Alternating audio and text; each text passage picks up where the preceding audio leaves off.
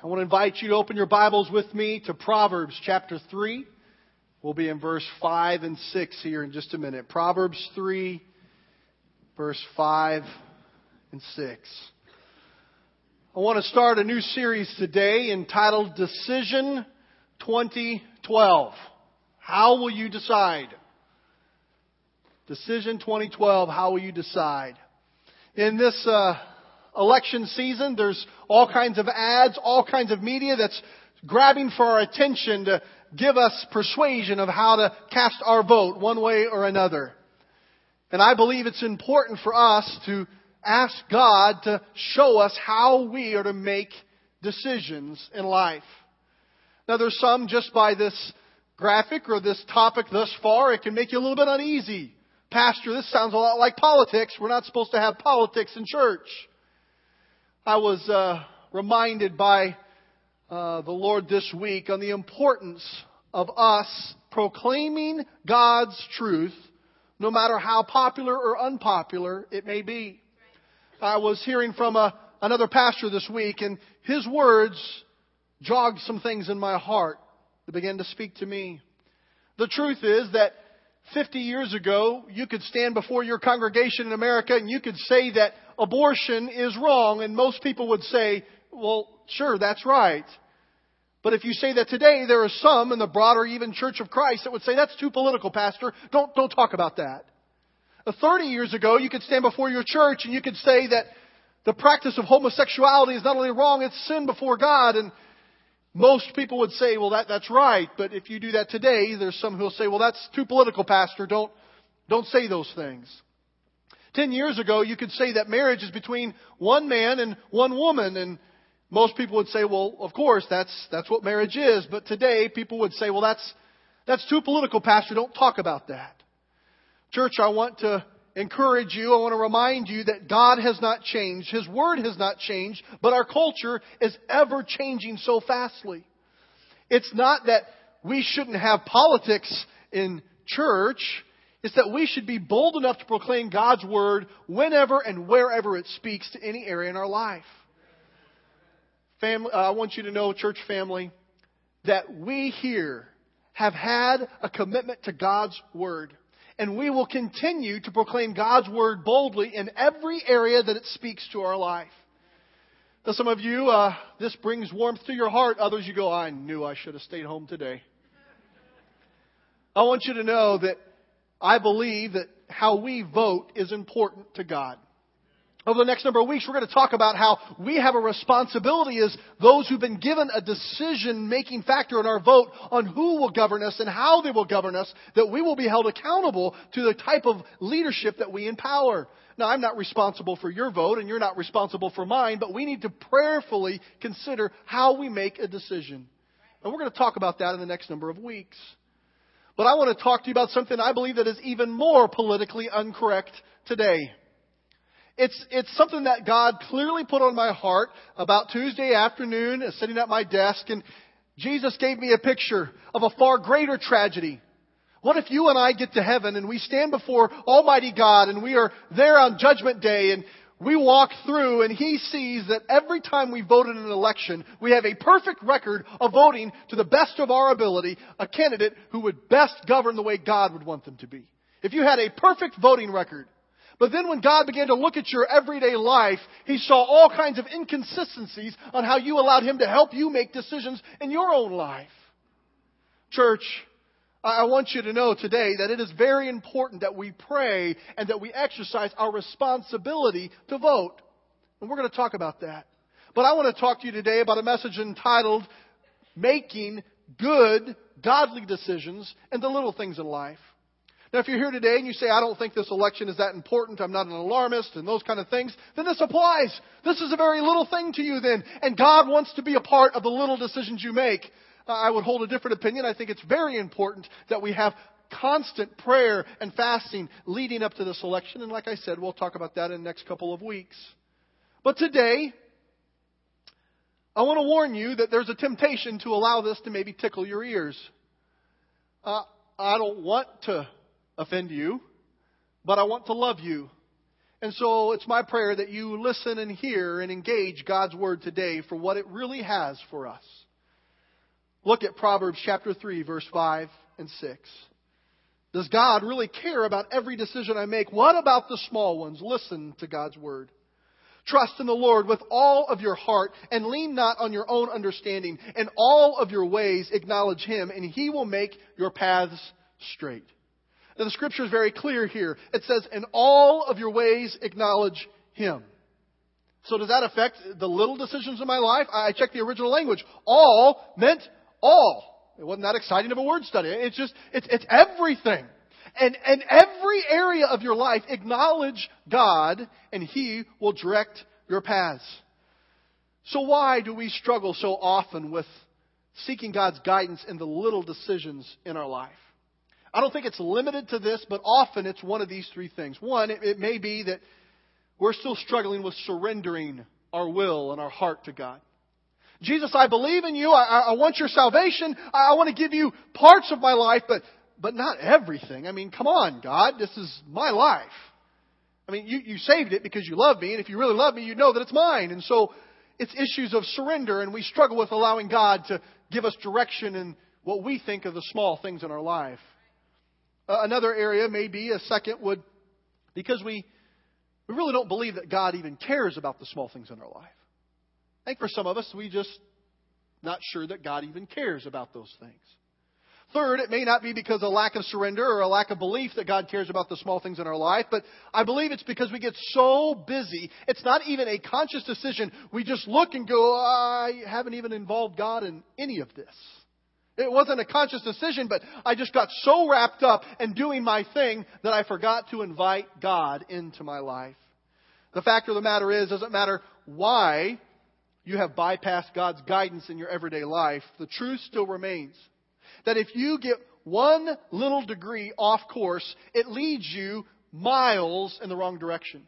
Now, those of you who have ever sailed a boat or a ship, or you've flown a plane, maybe you've taken lessons in flying a plane, you know that the navigational devices that you set your course, 1 degree may not seem like a big difference now, but a long time ahead, it makes a huge difference. 1 little degree off course can lead you miles in the wrong direction. God absolutely cares about the little things in our life. But rarely do we stop and ask God questions like this. Lord, do you want me to make that phone call? Do you want me to go away this weekend? God, what do you have for me this evening? Do you want me to buy that motorcycle? Lord, should I request overtime or should I go home early today? Lord, do you want me to spend next Saturday doing this or doing that? You see, if we don't seek God and His guidance, we skip over a treasure of whispers that God wants to give to us. It's the lifeblood of a vibrant relationship with Him. Sometimes we get so overly self-reliant that we miss out that God wants to whisper to us. You see, the question for a lot of us is I think we've been tricked into thinking that God doesn't really speak that way anymore. God, it's not that I don't want your guidance, but I'm not so sure that you even do that anymore. You see, if we don't really believe that God still speaks to us personally and intimately, then seeking God's guidance is pointless. Let's just be gut level honest. If you're not so sure that God wants to speak to you tomorrow, then everything else I'm going to say is trash. It's rubbish. And so let's look at that. Let's start at that place this morning. Now, we're going to get to the outline. Those of you who like following along in notes and outline, you've got my personality. It's going to mess you all up today. The outline is not in proportion to the time that I'm speaking. So just rest at ease. We'll get to that in just a second. But I don't want to miss this point because I think everything else we're going to look at is completely lost if we don't catch this here at the beginning. See, another reason that we think that asking God for direction in every area of our life is overwhelming. It's this intimate communication with God. I'm not so sure. I think we have this legalistic misunderstanding of God's desire to lead us. We think that God giving us guidance in everyday life is this cosmic killjoy who is ready to zap you if you choose chicken or steak wrong and you don't know what I'm going to do right today. God, you just have this needle in a haystack you want me to find. And friend, that is the farthest thing from the truth, because Scripture says the one who has set you free, if you're free in the Son, you are free indeed. And so following Him, having your Savior lead you, brings more liberty. It's not that you have to ask God for guidance in every little tiny thing. You get to. Why would you not want His guidance? Well, we'll come back to that in a minute. There's these two things that this belief rests upon. One, the first belief is that God really has a plan for you. If you don't believe that God has a plan for you, then the rest of this passage will fall very, very, very short for you. The second is the belief that God has the ability to communicate with you. You know, in Genesis 1, it's important that God spoke the world into existence. God is a God who communicates. He communicates in creation, He communicates to you, and He communicates to me. Now, we've been created in His image, so we are also communicators. I am trying to communicate now, and you are trying to partake in communication and listening. And when we commune with one another, we exchange information and love with one another. In communion, we exchange love for Him and receive it from Him. God is a God who communicates to us. We often embrace the authority and authenticity and the richness of Scripture. There's few who would, I think today, say, I don't really believe the Bible. But the problem is the Bible is littered. It's full of all kinds of real, true life stories of God speaking to His people, God speaking to individuals in Scripture, and they heard from God and they obeyed God. Now, there is this epidemic of thought running rampant in the church that no longer happens anymore. That's just something of the past. And I want to suggest today, the Bible, it's not a book of some kind of exception. Well, that just happened once or twice or back then. It's a book of examples. God says, I have spoken, and I want to continue to speak to you today. You see, if the Bible is just a book of some kind of exceptions, and it's not a book of examples of how God speaks, that's a nasty trick that God would play on us. I just want you to imagine that you are in Los Angeles, and I give you a map of Detroit and say, find your way around. It has no relevance there. Even though the map of Detroit is true and it's accurate for Detroit, it's just an exception. It doesn't apply to Los Angeles. God does not give us His Word and say, well, this is what happened then. But you need to know, I don't do this anymore. I just wanted you to see what happens in Detroit, but I know you're in Los Angeles, but I don't do that stuff anymore. I don't speak that way anymore. You know what? God has given us a book of examples of how He speaks. In John chapter 10, don't take my word for it, you study it later. John chapter 10, we find that Jesus is comparing Himself to the shepherd. And He says, the sheep will know my voice. They will listen to me. You see, when we are close to God, we can hear His voice. When my wife calls me on the phone, I don't have to say, who's this? And if I did, that leads to another not so good conversation. I mean, she assumes that I recognize her voice. She assumes that I know her number. When she calls, my greeting needs to be such that I recognize who this is. But do we even know the voice of God anymore? Well, you say, well, Pastor, I'm not against following God. I'm not against Him helping me make decisions and whatever about the election. I may skip next week because I don't want to hear anything about that. But wherever you're at. But why are you pressing me to allow God to make decisions in my everyday life? What's wrong with just trusting Him with the big picture idea? Why do I have to listen to the little things? Well, here's the problem. Now you can pull out your outline. We finally got to that. The problem is with our self-guidance system. The first problem is this, our limited perspective. You see, we don't have the vantage point that God has. What may seem very insignificant to us may be very significant to God. So, logically, the very problem with this premise of saying, God, you take care of the big things, I'll take care of the little things, how good are you at determining what is big and what is little? Because one little degree off course can lead you miles in the opposite direction. And we need to understand that God, your ways are higher than my ways. Your thoughts are higher than my thoughts. And so even the ability to distinguish between what is small and what is big, I may not have the perspective that you have. Second is our addiction to doing instead of being. The culture and spirit of our age right now is one of busyness and drivenness. The danger in living in this overscheduled world is that we tend to let most of the important things go in life. We say things like, I don't have time for God this morning. I'm already late for work. I can barely get dinner on the table. I don't have time to be praying today. I don't have time to shepherd my heart and be aware of my inner reality. My external is screaming for attention. I just don't have time for that. You say, I don't have time to sit back and meditate on God's Scriptures and for His provision in my life. My retirement account has dropped 40% in the last couple of years. I've got to do something about this. I've got to achieve more, earn more, do more, secure more things. And we miss out on what God has created us to be. We start doing and we stop being His child. We stop being in His presence. We stop being thankful. We stop being loved by Him. Also, the problem with our own guidance system, if you need one more, is our fallen flesh. Scripture is clear that we have a bent towards evil, and left unto ourselves, we curve inwardly. We cave in on ourselves selfishly.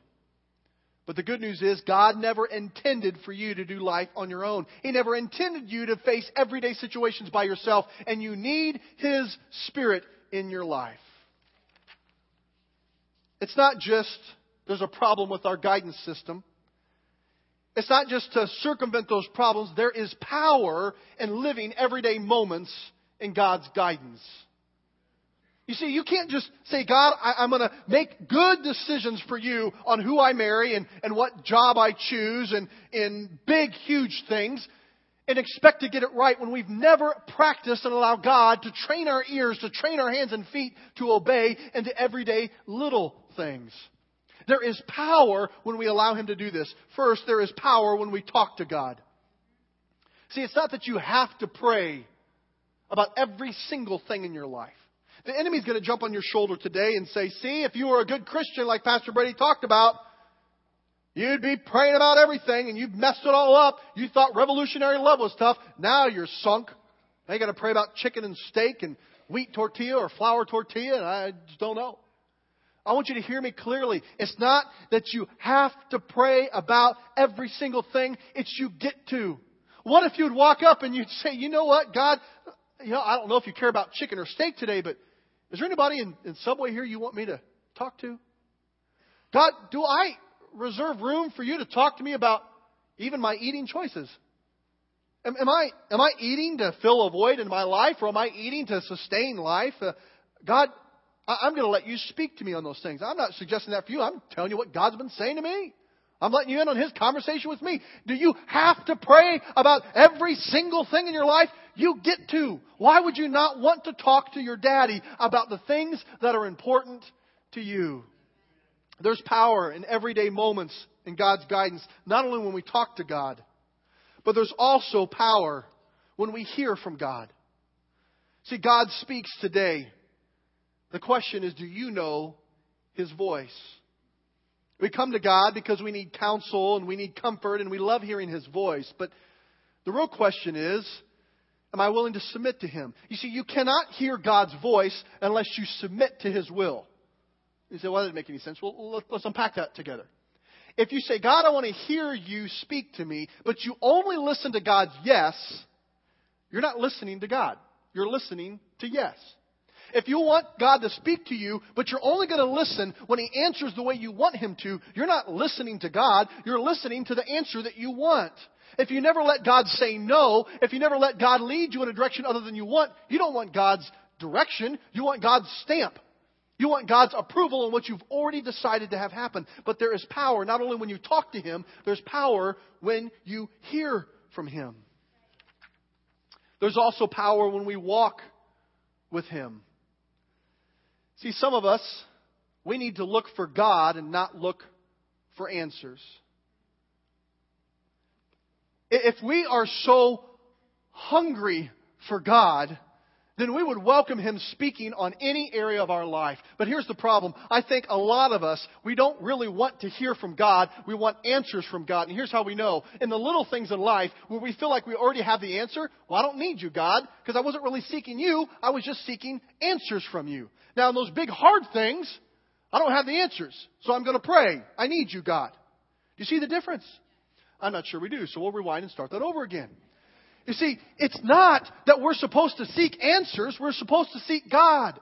And the problem is, if I only want God to give me answers on the things that I don't understand, then I don't want God. I want His answers. But in the little decisions, everyday things in life, where you could probably conjure up your own answer, if you're really seeking God, you say, God, come on in. If you got anything to say about Subway today, then talk to me. If you don't, let's eat. Doritos are good. You see, it's a difference in saying there is power when you let God come into everyday moments in your life. Now, we've become good as Christians. We understand, and I think we've kind of repelled against the lie of the enemy of being a once-a-day Christian.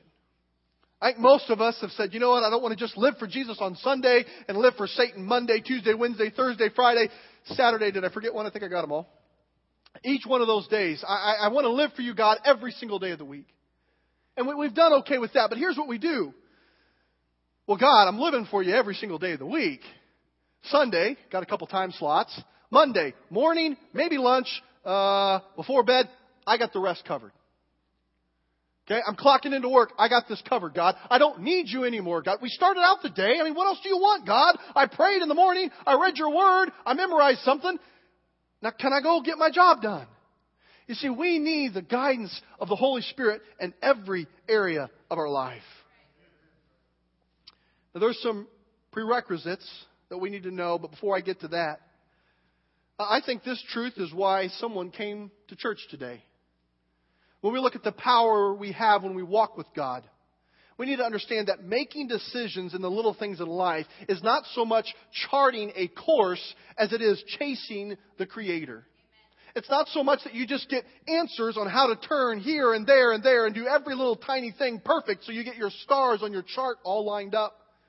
But it's not about charting that course. It's about chasing your Creator, following Him. He will not allow Himself to be in the back seat. He wants to lead in your life. Are you chasing God at work?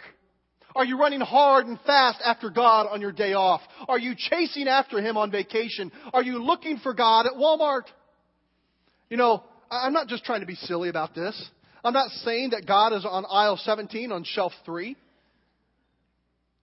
But God's creation is in Walmart. Does He want to speak to you about anybody who's there? There's things that may possibly bring glory to His name at Walmart. There's things that may bring dishonor to His name at Walmart. Are you going to listen to God at Walmart? No. I got this covered. Got my shopping list. I'm in and out. There's a difference when we ask God to speak to us in the everyday things in life. To have this happen, there's some prerequisites. We cannot have this happen unless we look at first, confidence in Him.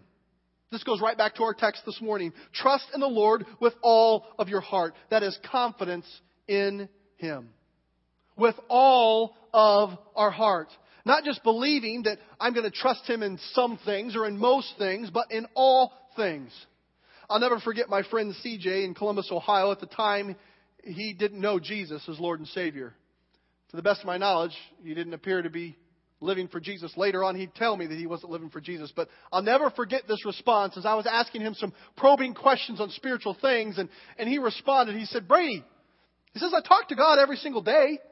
I just don't ever do what He says. I loved CJ's honesty and transparency because he wasn't fooling God. And at the time, he wasn't fooling me. But many of us, we need to ask the question, is it just that I talk to God, or do I ever do what He tells me? Do I ever expect to really hear anything from Him? We need to make sure that if we're going to hear from God, we have confidence in Him. Second is caution regarding ourselves. Look at our text again. And lean not on your own understanding. We need to have great caution with our own understanding. I love the mental picture Scripture gives us of leaning. Now, it worked first service. It'd be really bad if the wheels are wrong here and I go flying. But if you just put all your weight on something. Right now, I'm leaning on this piano. All 112 pounds of me is leaning on this piano. That's my left leg. Now the rest of me is leaning too. But Scripture says, don't lean like this on your own understanding. But in all your ways, acknowledge Him. What are you leaning on? God doesn't say get rid of your logic, get rid of your mind. In fact, those of you who have great minds, it should be so much easier for you to understand how far greater is His ways than your ways. Logically, don't put your weight on just your understanding. Don't you think the Creator of the universe understands a few more things than you do? What are you putting your weight on? Caution. Prerequisite to hearing God in everyday life, you need to have confidence in Him and you need to be careful what you put your weight on. Do not lean just on your own understanding. Third, we need to have a connection with Him. And all of your ways, acknowledge Him. This means to observe Him, to get to know Him in every area of our life. How well do you get to know God at work? How well do you get to know God at the movies? How well do you invite Him into those areas and say, God, no. We need to acknowledge Him in every single area of our life.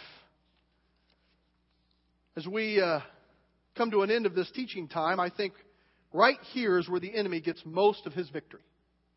We've heard His truth. Trust in the Lord with all your heart. Lean not on your own understandings. In all your ways acknowledge Him, and He will make your path straight. Good, Pastor. I like it. Let's go. But the problem is, Jesus expects us to act on this afternoon, tomorrow. How are we going to allow God to give us direction in the everyday little things in life? First of three, real quick, is this thought. Life comes at you really fast. You have to live in the overflow of His presence. I don't know if you remember the Nationwide commercials a few years back where they would talk about life coming at you fast.